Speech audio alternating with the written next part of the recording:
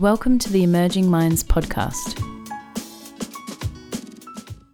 Welcome everyone, my name is Ben Rogers from Emerging Minds. Today I'm joined by Catherine Hops, a researcher and educator, to talk about supporting children with transitions. Catherine is an adjunct research associate at Charles Sturt University and a consultant on the BU Mental Health in Education initiative. Catherine has worked as an early childhood educator and primary school teacher in a diverse range of education settings. Her research expertise is in the transitions that children and young people experience, and her PhD study focused on transitions to primary school. So thanks for joining us today, Catherine. Thanks, Ben. It's really great to be here. So Catherine, supporting children with transition is a relevant and important topic for many families, including mine. What drew you into working with children around this area? Yeah, so I've been working in and around the early childhood education sector for over 20 years now in various roles, but I trained originally as an early childhood and primary school teacher, and I worked across a range of education settings from early learning and primary schools and school aged care as well. And because the degree I studied enabled me to work with children from birth to 12 years of age, I was really interested in the educational transitions that occur across that age span and in particular the differences across education settings. So early on I was working as a casual teacher and working with, for example, 4 and 5-year-old children in a preschool setting one day of the week, but then the same age children, 4 and 5-year-old children in the first year of school on another day of the week. So I'd be called Miss Hops in the school setting and Catherine in preschool, but it was the same person and the same educator in each space. And so that interest in transition just really grew with the experience on the ground. And eventually I stepped away from teaching to pursue a PhD about transition to school, and it's continued as an interest of mine. And now as there's renewed interest in transitions from the education community and families because of the pandemic, it's a topic that's generating a lot of discussion. So, Catherine, as we talk today, there's many children across the country who are returning to school and back into the community following the pandemic. And there's also a large cohort of children who are transitioning into primary school for the first time. I'm sure that parents have heard the word transition used a lot during this period. Can you help us unpack a little bit about what transitions are? Yeah, sure, Ben. So transitions involve some sort of movement between, but also within children's settings or environments. So examples of settings or environments could be the home, the school, or the early learning service, or it could be a school aged care service as well. But transitions are more than just a one-off event or a single happening. So they are actually a period of time where an individual child experiences a range of movements, not just the sort of moving into the physical environment, but also they'll experience shifts in their role and their identity, such as becoming a school student. They'll be experiencing shifts in expectations from teachers, from their parents as well. And there'll also be shifts in their relationships with their peers, within their family and with educators. We tend to think a lot about transitions as being times of change, but they're also about continuity as well. So things that might continue from one setting to another. Transitions also involve children building a sense of belonging and connection, engagement to that new setting as well. They certainly involve adjustment, but what we talk about as transitions research is the really important aspect of transitions is around relationships being at the core, and that, it's not just a shift in the physical environment or adjusting to a new physical environment, it's adjusting to a new relational environment as well. And as you said, there's actually many different types of transitions that are happening at the moment and might occur in a child's life. My particular expertise is around educational transitions, and we talk about horizontal and vertical transitions in education. So there's some really significant vertical ones, such as starting primary school for the first time, and then there's the daily horizontal ones that involve moving between home and school, home and an early learning service, or it could be between school and a school aged care, so your after school care setting, and then back home again, all within the same day. And of course, there's many other life transitions for children too, aside from education. So moving house, could be the birth of a sibling. And there absolutely is increased interest and attention to transitions at the moment. But what I've found is the word transition has been used during the pandemic in different circumstances. It wasn't really a transition because there was a sudden and unexpected change that wasn't planned for, such as a lockdown. So the right supports weren't in place There wasn't any time to adjust. There wasn't any time to prepare. So these are more sort of sudden events. The period of time afterwards, though, that sudden change when those shifts are being navigated by children could be described as a transition, although often other transitions were still going on when the next change comes along. So it's been really rapid. And this is why multiple transitions are really exhausting. It's in a transition when people consider adjustment and shifts in belonging and new identity that can take time and can take long periods of time. And that process begins before that change and continuing well beyond a first day. Yeah, I think that's an important note there, that transitions take time, don't they? It's something that just doesn't happen, and really important for us to take a moment to step into children's shoes and think about the time and support and adjustment that it does take. You referenced this horizontal and vertical transitions through the day, and layering on top of that is the pandemic that's happened to much of Australia. And that's something that I wanted to explore with you, and looking at how has COVID impacted children with transitioning back to school and back into the community. Yeah, absolutely. So the pandemic has seen children navigating multiple transitions, which actually began not so much as a transition, but as a sudden unexpected change. And I think if you were to ask children, and I've certainly heard children say, I just wasn't ready. I just wasn't ready for this, or I'm not ready to go back to school. And look, the pandemic has had both positive and not so positive impacts on families and family life and circumstances and relationships. And we don't know a lot about the impact on children's transitions in terms of formal research. A lot of the research is focusing on what is being called losses in educational learning, not so much about social emotional well-being and relationships and impact on hopes and aspirations and children's, during children's care experiences. Hopefully this will be an area which will draw research attention soon. But what we can say, what we do know from past research, for example, on memories of transition to school, projects conducted by Tuya Turunen and her colleagues, interviewing people decades on from when they started school, for example, people in their 60s, 70s, 80s. Transitions, when people have told their stories, it's apparent that those transitions always occurred in and were influenced by what was happening in the bigger context and in the historical context, that period of time. And for children in the last couple of years, some of their expected and anticipated transitions have been impacted by a global pandemic, by this, historical point in time. And they've had to adjust to many changes and experience transitions that we were not able to really plan for or support in the best ways. So in many ways, transitions have been additionally challenging, and educators and families haven't been able to do all the things that they would normally do to prepare themselves and children, and at schools and early learning services preparing themselves for transitions. We also know that in research with children about transitions, but also in some of the emerging research about children's experiences during the pandemic, children have said, one of the most important things for them is they want to be with their friends. And there's been obvious disruptions to that with lockdown and restrictions on seeing other people. So there's been disruptions to relationships. And I think these are one of the most significant impacts for children.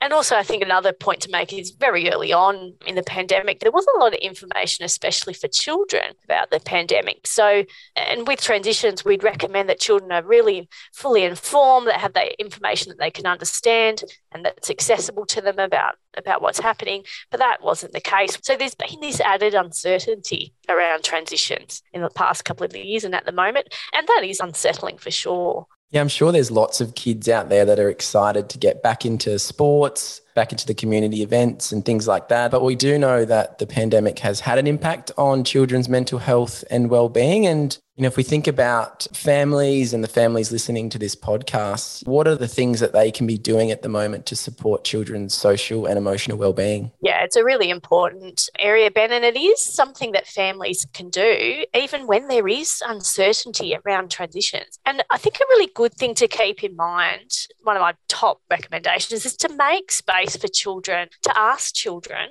invite children to share with you how they're feeling, or taking that time to listen when they do open up, which can sometimes be in the car on the way to school or somewhere, might not always be at the times we expect children to talk about how they're feeling. But making space when that does happen, Or if they haven't shared with you, asking and inviting them to talk about their emotions. So it's really helpful instead of saying things like, oh, you must be excited about starting preschool or school. And instead ask something a little bit more open, like, how are you feeling about starting preschool? And in that way, asking a question like that, we really open up the possibility for a range of emotions to be shared. And there often are a range of emotions, and it's really great for children to understand that all of those emotions are okay and it's normal to be feeling them. So asking children about their thoughts, their feelings, if they have any questions about a transition, what they might be wondering about, what they might be worried about as well, that allows children the opportunity to talk about them. And for us to model that emotions are okay, we can give them some space and time. But also, as parents and family members, we've got an opportunity to model really important skills. So if we're feeling a little bit worried about something, it's an opportunity to engage in help seeking. For example, if your child says they're not sure about something, and you're also not sure, we certainly don't have to have all the answers, you can say something like, I'm not sure either who your teacher's going to be. Let's ask the school. And then you can really model that, if we're not sure, we can ask someone for help. And then you actually invite the possibility for children to make suggestions as well about who they might ask for help. As well as sort of giving space for emotions and talking openly about emotions, supporting the development of children's relationships is another way we can support their social, emotional well-being and mental health. So when we connect with other parents, so if you're starting at a new early learning service or a school, or you're moving to a new community, connecting with other parents in order to organise times for children to play together. Or it could even be asking about who children played with at school today and talking through with your child any challenges with playing with others. You're really supporting the development of their social skills and emotional skills, which support their relationships. And we know that relationships are so important for children during transitions. And I think it's really great to remember that children also learn a lot from the key adults in their lives about social relationships. So when they see you socialise too and make new friends, they're learning from this too. And all of this can really support their mental health and wellbeing during transitions. You mentioned a few things there, Catherine, that I want to dive into today. But one of them is looking at the emotions that children face and experience as part of transitions. And I step into the shoes of my 3-year-old who's currently having big meltdowns on the transitions into childcare and the ways that he's trying to communicate to me how he's feeling at different points. And I guess what are some of the other common challenges that children face, but also the parents and families that support children might observe or see for children during transitions? Yeah, look, there's a lot of challenges around emotions. It can also just be that there's mixed emotions. It can be, I am feeling excited, but I'm also feeling really nervous too. And I don't really want to leave mum or dad, but I do want to go and meet new friends and play. And so just navigating those emotions can be really challenging. But we do know that when a child starts school or at an early learning service, this is actually a time of change for the whole family. So there's adjustments that have to be made to routines, to expectations and roles at home. And that can also be for other life transitions as well, moving house, becoming sibling, becoming parents again. And so that can change. Even things like the relationships between siblings can change. And siblings are also adjusting to the new situation. So it's a transition for the whole family. And it can be a time of increased stress on families, now managing extra things. It can be a time when children's learning and wellbeing and relationships are interrupted, as well as families' relationships with educators. It's the relationship that you have with an educator in early learning service, it's different at school. And so that's something that requires a bit of adjustment for families as well. But I do want to say that just because it can be a challenging time, it doesn't necessarily mean that it will be. So every child and family experiences transitions in their own way, and every transition experience is different. But, it is a time where I think it's quite well recognised that transitions can be challenging. And this is why it's really important for families to know what are some of the ways that they can support their child during these times. Yeah, it does feel like that, Catherine, that although there are challenges during these periods, it does open up a doorway to supporting some opportunities, particularly with communication between parents, families and education settings. What are some of those opportunities that children and their families can gain through this process? Yeah, indeed. There are many opportunities, Ben. So with transitions, we see a lot of opportunities to build resilience for parents and caregivers as well as children. It is an opportunity to experience challenges, but also to experience the success of navigating them. It's also opportunities, for example, to build new relationships. There's even opportunities for a fresh start that can be really beneficial for some families. It is a chance for a new identity and a reset. And there's opportunity to build new skills and draw on your strengths. And transitions can also be an opportunity to work in partnership with others where there may not have been that chance before. So working in partnership with educators in schools and early learning, but also with other parents and families and other support people as well. So whilst there are challenges, there's lots of opportunity. And we certainly have seen during the pandemic that there have been opportunities provided by the particular circumstances, actually by the restrictions, which have been very challenging, but they've provided other opportunities which weren't there before. For example, really encouraged families to connect with other family members sort of online. And I know for particularly grandparents who have been very used to sort of phone contact, this concept of the video call has become such a thing that we do now, and that's going to continue in the future.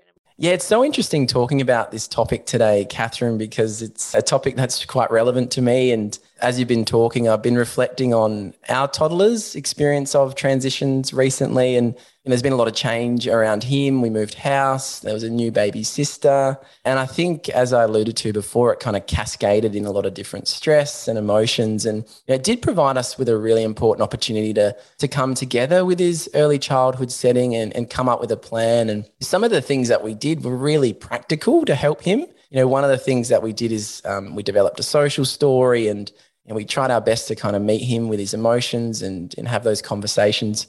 And funnily enough, one of the big things that worked was actually took his favourite Paw Patrol character in with him to childcare. And I think these simple things and approaches are really important for us to make mention of today. And what are some ideas for families about practical supports and approaches that they can implement with children around transitions? Yeah, that's really great, Ben. And your son being able to choose his favourite Paw Patrol character really comes back to one of the points I really make about transitions is that children, it's really great if they play an active part in their transitions, so they're not just happening to children. So adults seeking their views and listening to responding to their feelings is one way, but also supporting their agency around transitions. So, he's made a choice there about which Paw Patrol character to take in with him, and that can be a really good practical strategy. So children choosing, we might call them actually a transition object. So it could be a toy, a drink bottle, a hat, a piece of clothing that they take with them to the early learning service or school. They're actually making that connection. They're taking that piece of home with them to the new setting, and that can assist them to feel safe and connected to home even when they are away.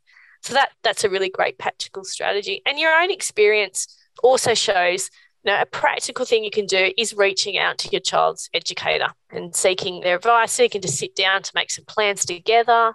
And at that, working together is really a key factor in positive transitions and coping for both children and families. You feel like you've done something positive, you've identified a challenge and then said, well, let's do something about it. I'll contact the educators and let's make a plan.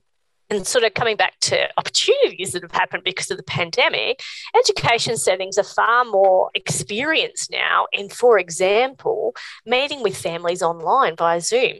So it is challenging making a sit-down time. But if actually perhaps you didn't have to leave your workplace or home to have the meeting, it can be much more time efficient. So there is increased opportunities to be able to come together to collaborate, I think, because of the pandemic. But look, we do know that families and individual family members play a really important role in supporting children's transition. So it's not just about what happened at school or at the early learning service. We know that from research that parents and caregivers, siblings, cousins, grandparents, and extended family members support children in many ways.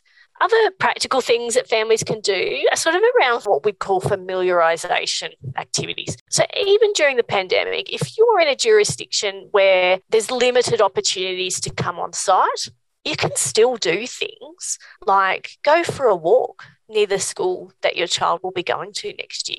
A lot of schools actually have a park nearby. So you might be able to play in that park. You can ride past, you can walk past, you can have a conversation in the car as you're driving past. So that's where you'll be going to school, and you're just opening up that opportunity to have a conversation about what's happening. As well as, if there's other more formal opportunities to visit, then they're great as well. But for families, even beyond the pandemic, there's always situations where families are moving to a new town, for example, not long before the start of school, or there might be an unexpected move as well. But there are things that you can do, even if it's only a few weeks or a few days before starting at a new service or school. There's still things that you can do to support children. Engage children in conversation, reading books with children about moving house or starting school, becoming a sibling. There are opportunities to talk about what's happening, talking about what you liked at school, but also when talking about school, I always say it is important to be positive, but it's also important to be realistic, being realistic about having to attend school 5 days a week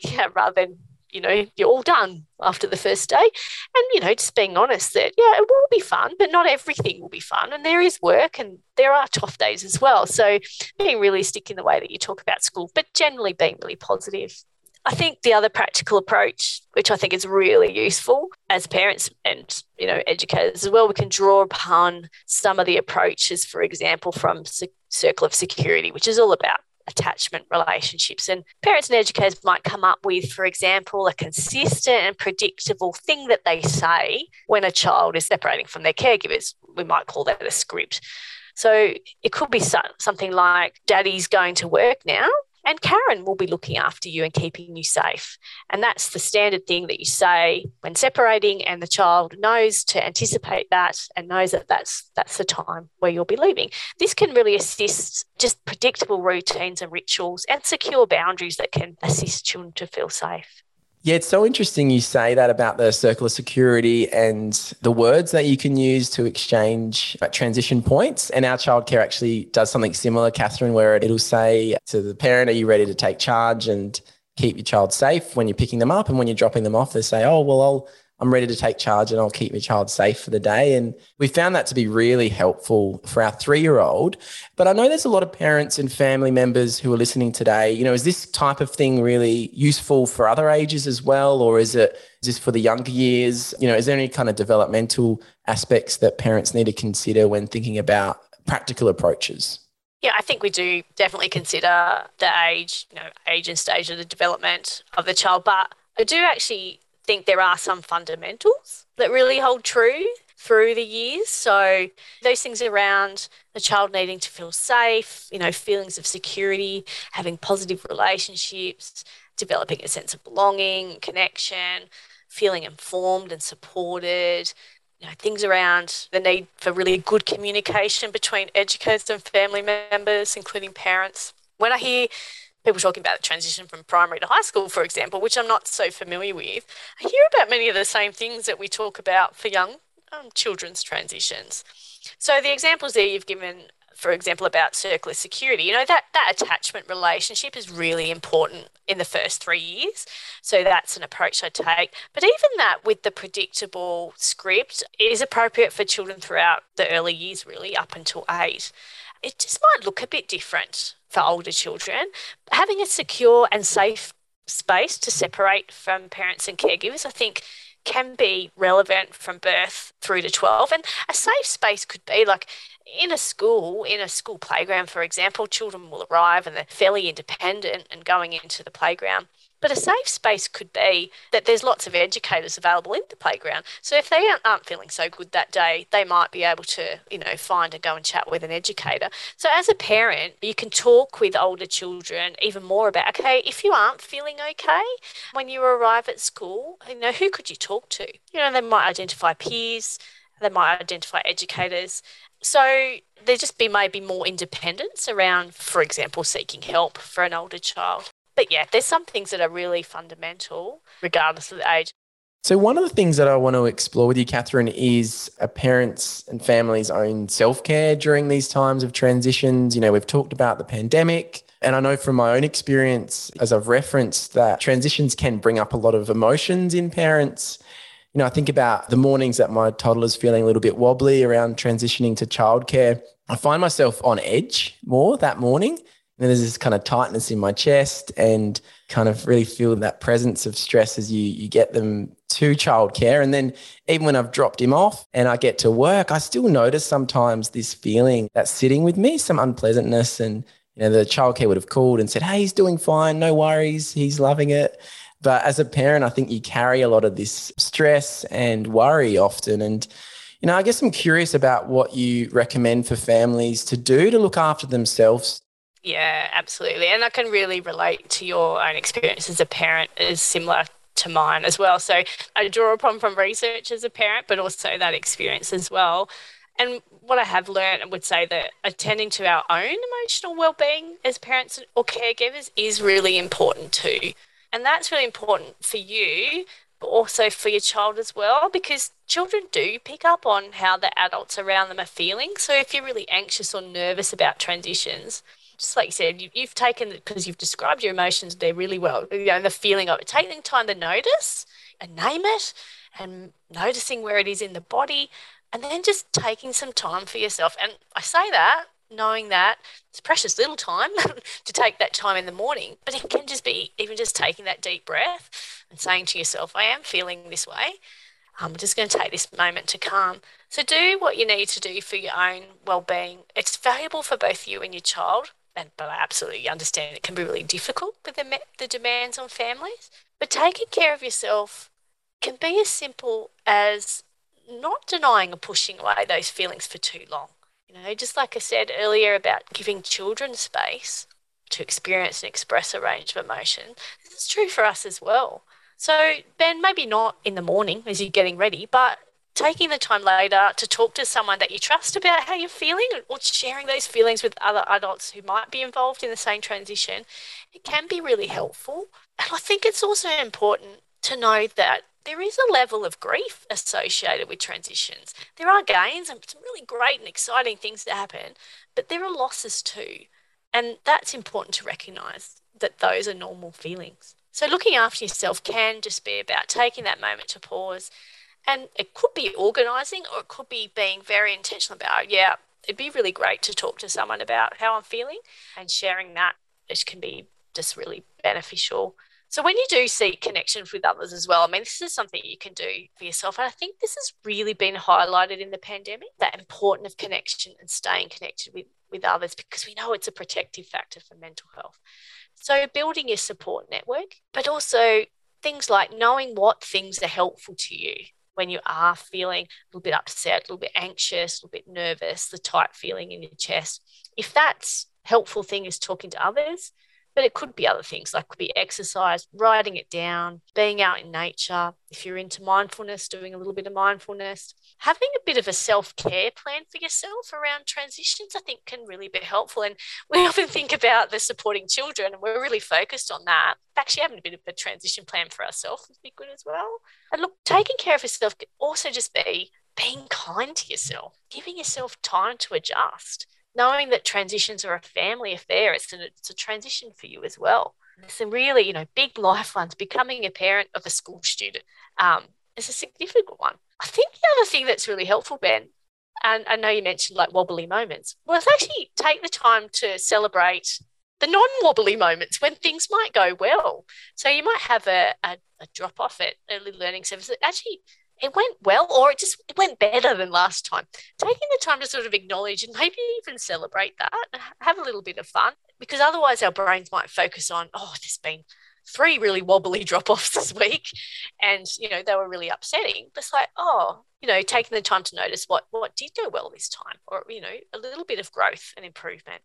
And I actually think for transitions, taking that time to celebrate, creating your own traditions around the first day of each year, the first day of school each year, first day of early learning, create your own. It's really to have that little bit of fun and celebrate and acknowledge the changes and the significance of some of the transitions can be helpful for ourselves as well. Yeah, thanks, Catherine. We talked about the networks around a child and family that we can tap into. And I guess it can be difficult for families to know when there's a need for more professional supports or services. And what kind of things could families be looking out for that might say, hey, look, it might be worth me connecting with another professional? And what types of professionals can support families with transitions? Yeah, it's a great question, Ben. I think it's both important to know what's kind of expected, what's kind of typical, and what to look out for as well. So if we sort of go back to kind of talked about it maybe without naming it, difficulties like separation anxiety. So anxiety experienced by children when separating from their primary carers during transitions.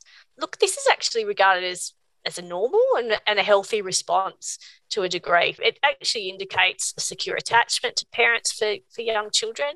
And we even know like sort of the peak of this happens around the same time that children develop, their growing cognitive development. So between the ages of 8 and 15 months, it's very common and it's very healthy and typical for children to have, an amount of separation anxiety when leaving their primary carers. It's also relatively normal throughout early childhood. But how do we know when it's from, something typical and expected to happen? Before I sort of go into that, I think it's also very understandable if children find transitions extra challenging because of their experiences of the pandemic. So this is right. So, it's a good idea to have plans for our family, plans for ourselves, plans for their child about who you might reach out to if you are worried. So I think things like whenever I'm talking about how do we know when it's time to reach out for extra support, it can be around how severe the impact is on the child and the family as well. So things like how long has this been going on for? And is it happening in just one environment? Or is it happening across many? So is it happening when the child is moving from home to school? Is it also happening in that transition from a school to after school care service? Is it also happening when the child's been cared for by grandparents or extended family members? Is it also happening at soccer training as well? So if it's happening just in one, then we might be able to have a little bit more of a look at what's happening in that one environment. But maybe if it's happening across many, this indicates, well, it might be time to talk to some other professionals. So, for example, with daily separations for young children, they might initially be upset. But if they're able to be settled by an educator and if they can co-regulate their emotions with an educator or another adult, returning to that state of calm, and they're soon off playing and engaging with other children or exploring the environment, this shows that they can regulate their emotions with the support of an adult and feel safe. It's not such a concern as a child who continues to need one-on-one support for a long period, and that those feelings really impact on their capacity to play, to learn, to develop relationships, maybe even eat and sleep, where there might also be other difficulties or concerns for that, impact on their learning, wellbeing and development. But I would say if you are worried, I wouldn't get too involved in, how severe is it? If it's upsetting you and if you can see the impact on the child, it's always good to talk to someone about it. So some of the first people, I guess the easiest to access, if it is around an education setting, reaching out to the educator and said, look, can we have a sit-down conversation, a bit worried about how our transitions are going? It's a really good one. Also, it's really good to always know that you can talk to your GP as a bit of a first port of call, who can have a conversation with you, but also suggest to you who else you might go and talk to. There's also, maternal and child health nurses, maternal and family health nurses, whatever they're called in your particular jurisdiction, who you might be able to talk to about this as well. But I think, Ben, it's also important to know, because it can be really hard to prioritise making that appointment to see someone. There's also helplines, like a parent line, available in many states and territories, with someone at the end of the line you can talk to as well. And sometimes just talking about it, you might come up with some of your own strategies of what you're going to do next as well. Yeah, that's really interesting, Catherine, thinking about the support services available and the various professionals that families can link in with. And, you sit on the National and International Transition Network, which have produced a lot of different resources and recommendations for families. What is the research telling us at the moment about children as families navigate transitions? Yeah, thanks, Ben. So we've got actually quite a bit of research now where children have been actively involved in that research. So I've been involved in quite a few studies myself where I have talked to children, and that consistent theme that comes up is around the importance of friends, continuity in their friendships, and being able to make friends. So it's certainly helpful if your child is starting, for example, school, if they've got friends also going to the same school. But if not, that's okay. But those skills and confidence in making friends is really important too. So as parents, we might be able to point out to children in the lead up to transitions about how they make friends. Oh, I saw you making friends today at the park. You went up to someone and you asked them then what their name was. And then you told them theirs. And then you started playing together. So actually just noticing the things that children do in their everyday lives and putting that out to them and really building their confidence that, you're actually really good at making friends. I love that children tell us about, importance around learning rules. So particularly for around primary school age children, knowing what the rules and expectations are. So, as a parent, there's early conversations when a child starts at school or early learning can be about, what are the rules for this place? And those rules can be different between home and school, of course. And children are aware of these rules, can navigate them quite well, but it is particularly interesting to them. So it might be something that we engage in conversation with them about it. Some of the research around starting school is really interesting that children would like, for example, their new educators to know what they already know and can do. So their interests and strengths can be carried through. So as a parent, if you have an opportunity to share with your school or your early learning service, it might be in an enrolment interview or it might be through an About Me form, that don't be afraid to share what your child already knows and can do, because that's important to your child. You might even ask them what it is that they'd like to share with their new educators. And that can be carried on into that setting. So that can provide that bit of continuity, but also recognise that children are moving between settings, but they're coming with lots of knowledge and skills and interests already. And I think the main thing sort of to take away from all the research is really evident that children have a lot to say about transitions if we ask them. And if we listen when they speak or draw or paint or otherwise communicate their thoughts about transitions, they can really provide us with really important insights into their feelings, their worries, their questions, what they're looking forward to. So just having that conversations with children, they, really do have a lot to say if we take the time to ask and to listen and respond to what they're saying. Catherine, thank you so much for joining us today. It's been a really interesting and insightful discussion on this important topic of transitions. Thanks so much, Ben. It was a pleasure. Visit our website at www.emergingminds.com.au to access a range of resources to assist your practice. Brought to you by the National Workforce Centre for Child Mental Health, led by Emerging Minds. The National Workforce Centre for Child Mental Health is funded by the Australian Government Department of Health under the National Support for Child and Youth Mental Health Program.